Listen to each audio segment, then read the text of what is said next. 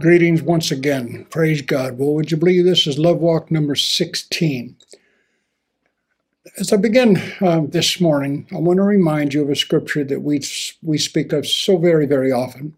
And that's Romans 2:4 again, where it says, "Are you shamefully ignorant of the fact that it's the goodness of God that's intended to lead us to repentance?"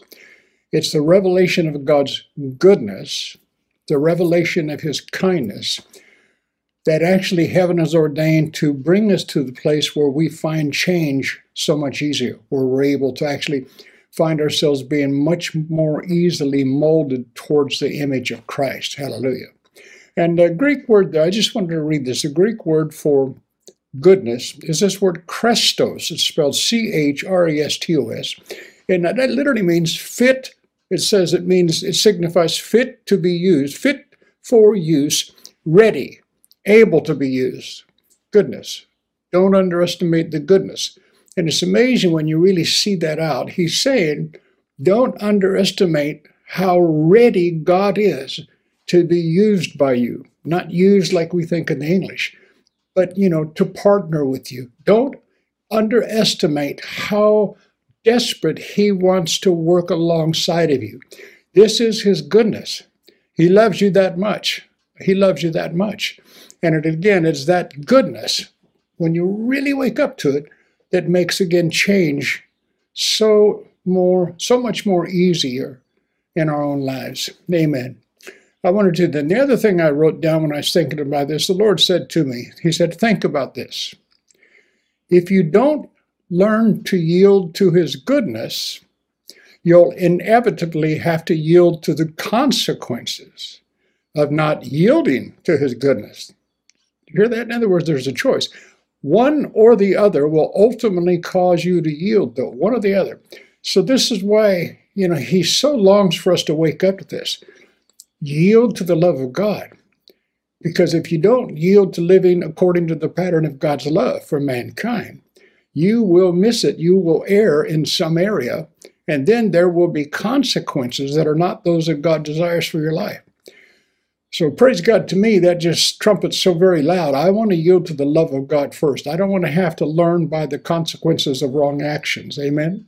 Okay, now we're just going to go right back to the epistles again. And some of this is about attitude more than anything else. But I'm going to start reading 1 Thessalonians chapter 1. And I'm going to read from verse 4 all the way through verse 10. 1 Thessalonians, Amplified. "O brethren, beloved by God, we recognize and know that he has selected and chosen you." We've been chosen by God. That enthralls me. It really does. I've been chosen by God. You, God, again, knowing everything about you, all of our shortcomings, nevertheless, in his love, he has chosen you as his own son or daughter. Praise God. Brethren, beloved of God, we recognize and know that he has selected and chosen you. For our preaching of the glad tidings, the gospel, came to you not only in word, but also in its own inherent power and in the Holy Spirit, and with great conviction, absolute certainty on our part. You know what kind of men we proved ourselves to be among you for your good. And you set yourselves to become imitators of us, and through us of the Lord himself, for you welcomed our message in spite of much persecution with joy inspired by the Holy Spirit. Even that again, we all know Ephesians 5:1 says, "Be ye therefore imitators of God and walk in love." What an amazing privilege, what an amazing responsibility to think that people would want to imitate you.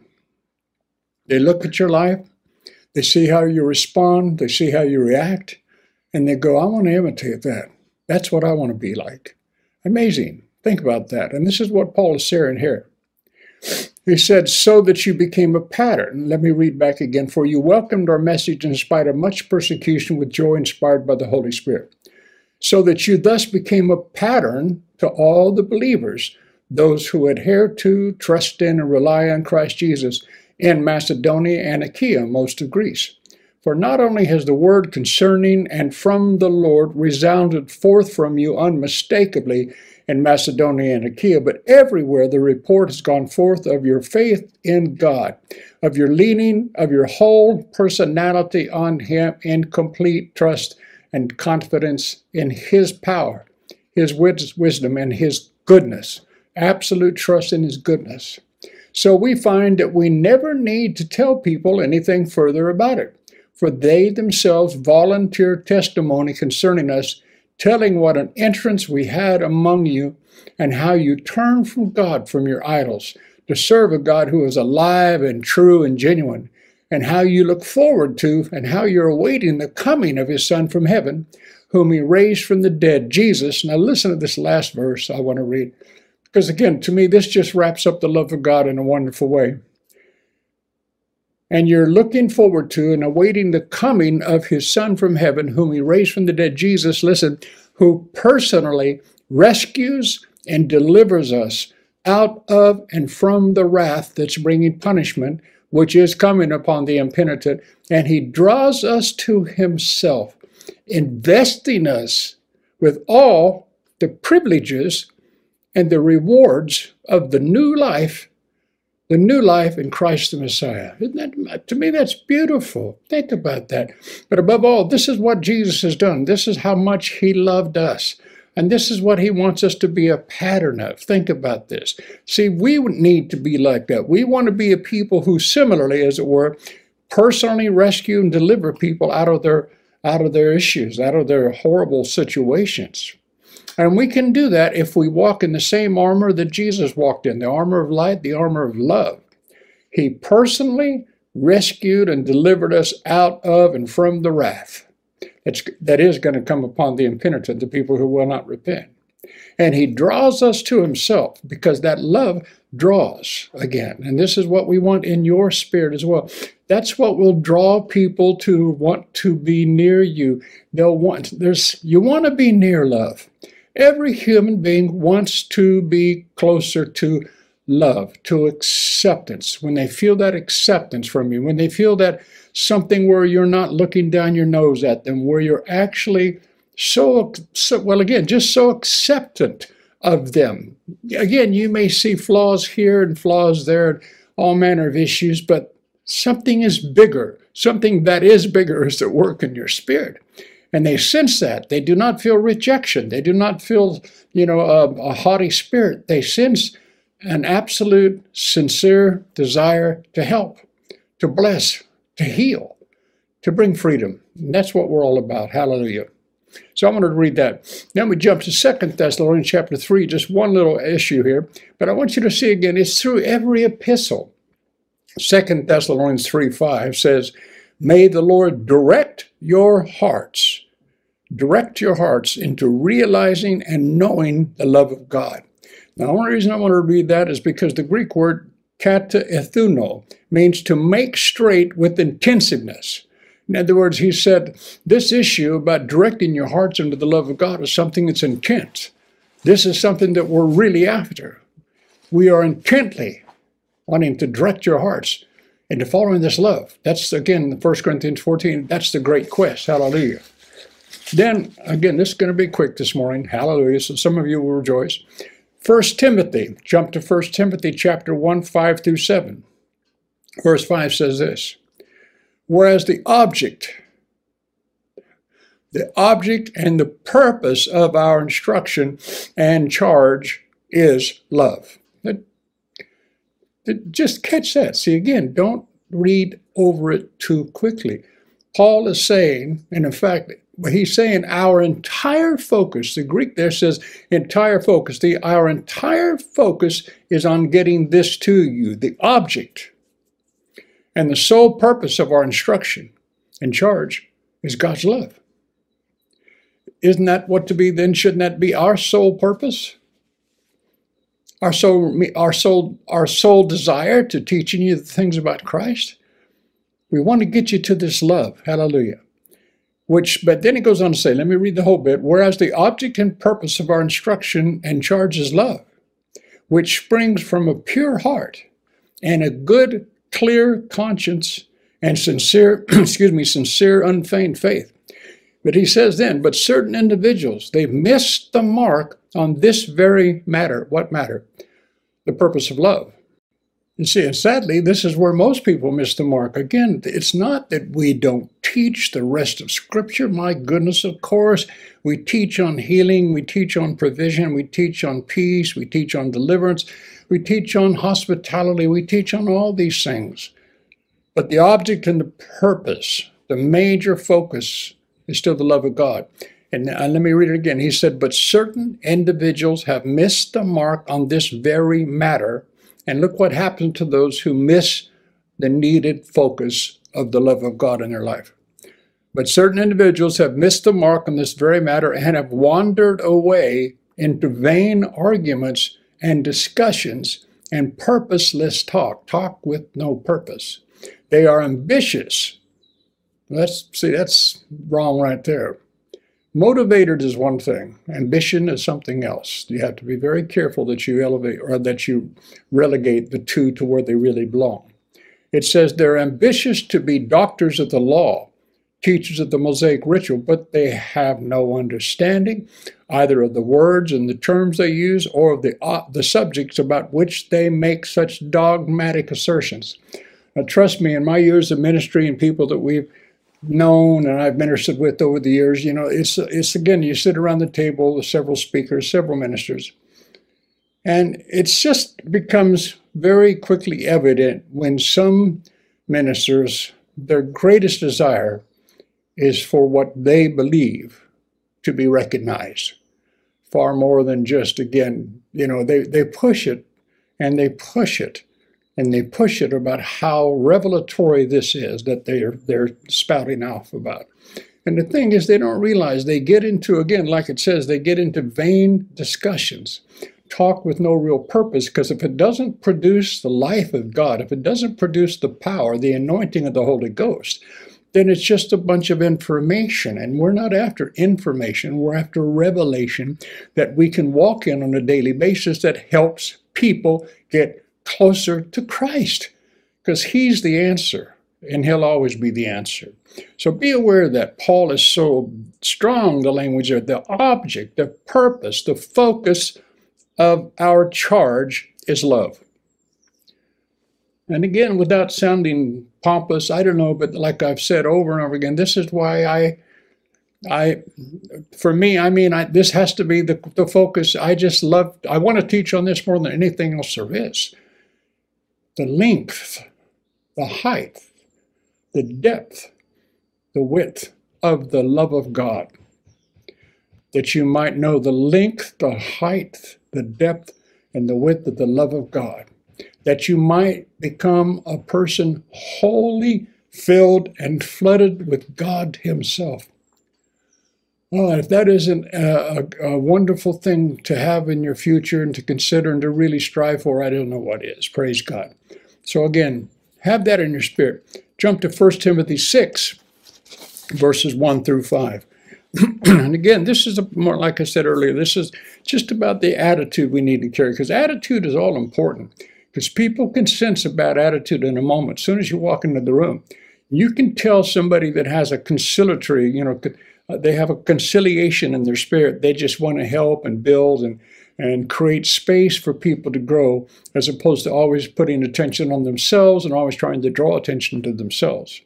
Now, 1 Timothy 6, 1 through 5, Paul says, let all who are under the yoke, in other words, you're submitted to somebody else, let all who are under the yoke as bondservants esteem their own personal masters, your bosses, or whosoever is, in a position that's higher than yours. Let them esteem these people worthy of honor and fullest respect, so that the name of God and the teaching about him may not be brought into disrepute and blaspheme. Let those who have believing masters not be disrespectful or scornful to them on the grounds that they are brothers in Christ. And then it says this, rather, they should serve them all the better, because those who benefit by their kindly service are believers and beloved. Teach and urge these duties. That's why I urge us. I urge you, I urge myself. I want to carry this good spirit. I want to carry the spirit of Christ. Christ is the anointed one and his anointing. God, just hallelujah, let me keep going. But if anyone teaches otherwise, if anyone teaches, you know what, you need to exercise your authority in this case. Now, I know. Of course, there are areas where you need to lead when God calls you to lead. I'm not saying that. But hopefully you'll catch. Paul's talking about an attitude, something that's in somebody's spirit that has a negativity to it. But if anyone teaches otherwise and does not assent to the sound and wholesome messages of our Lord Jesus Christ the Messiah, and the teaching which is in agreement with his godliness, love, piety toward God, he is, and stupefied with conceit, although he is woefully ignorant. Now, in this next phrase, this is something, again, I just want us to watch out for, because we know people like this, and maybe we have been people like this at some time in the past. They have a morbid fondness for controversy, or excuse me, controversy, as you say over here, but I still say controversy. But think about this, a morbid fondness for controversy. Ever known anybody like that? I sure have. They just love to get into some discussion about something that really has no end to it, just takes up space and time and energy.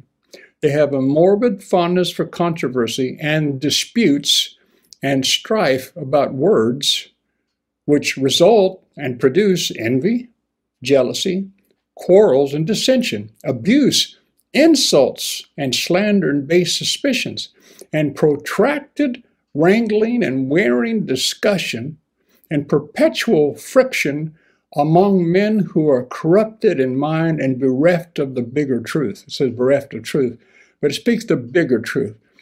Bereft of the bigger truth. I'm not to argue with you. We can discuss things, but we can discuss them agreeably. We can discuss them with a good spirit. We can discuss them with not trying to have a superior attitude. We can discuss them without our motivation being, I'm going to win this argument. It's not about winning.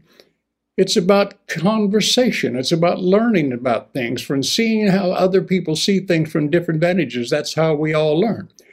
Like one man said, if you've got one guy with 20 years of experience in one area and another guy with 20 years of experience in another guy 20 years experience in this way, another guy 20 years of experience this way, if you work together, you've got 80 years of experience in 20 years of time, because you've learned how to listen to other people.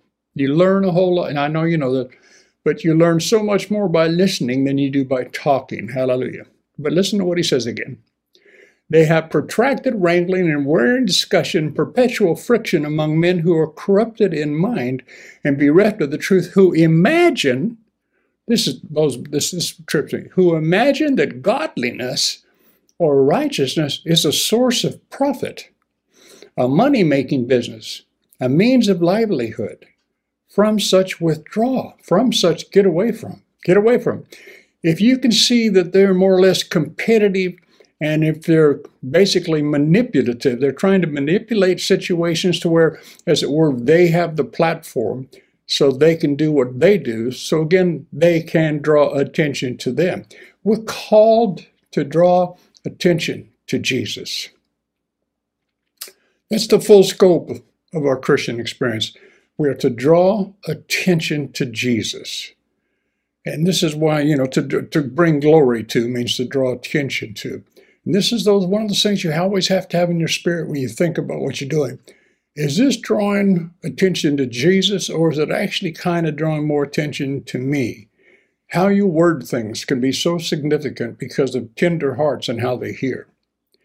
I wrote down this. I said, we are to carry that which motivates people towards God, not manipulates people towards our own goals or interests. I'm going to say that again.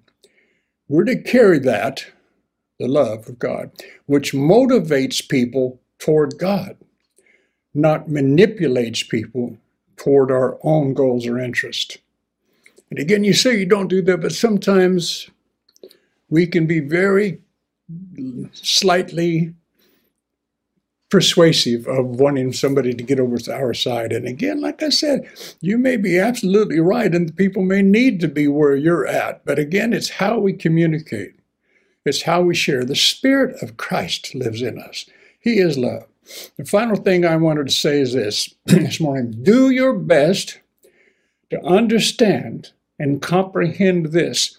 This kind of love, not the world's kind, but the God kind of love we're talking about. Now really catch this. Again, it's a very simple statement. Please don't miss it. This kind of love is the power of God. God is love. God is this. So God is love. Therefore, this love is powerful. It is His power. His power and manifestation is the outflowing of His love. And it says that His love, again, has been shed abroad in our hearts by the Holy Spirit. We have this capacity within us. Hallelujah. This is not a light matter. We're speaking of that which brought forth all creation. Love, God, brought forth all creation. Did you hear me? Love brought forth creation. The heavens and the earth and everything upon them. Love brought forth creation. So I just wrote this. We too will find ourselves with much more creativity in our own being as we mature in His form of love. Surely we'd like that. Surely we'd like that. The more of His love I walk in, the more apt I am to have a creative experience, to have a creative flow in my life. I'll think better, I'll speak better, I'll live better. It all gets better the more you make this love your great quest in life. So please think on these things. Meditate upon them. Give yourself to them. It'll set you free. Father, I bless our people in the holy name of Jesus. May they walk secure in your love. In Jesus' name, amen. God bless you.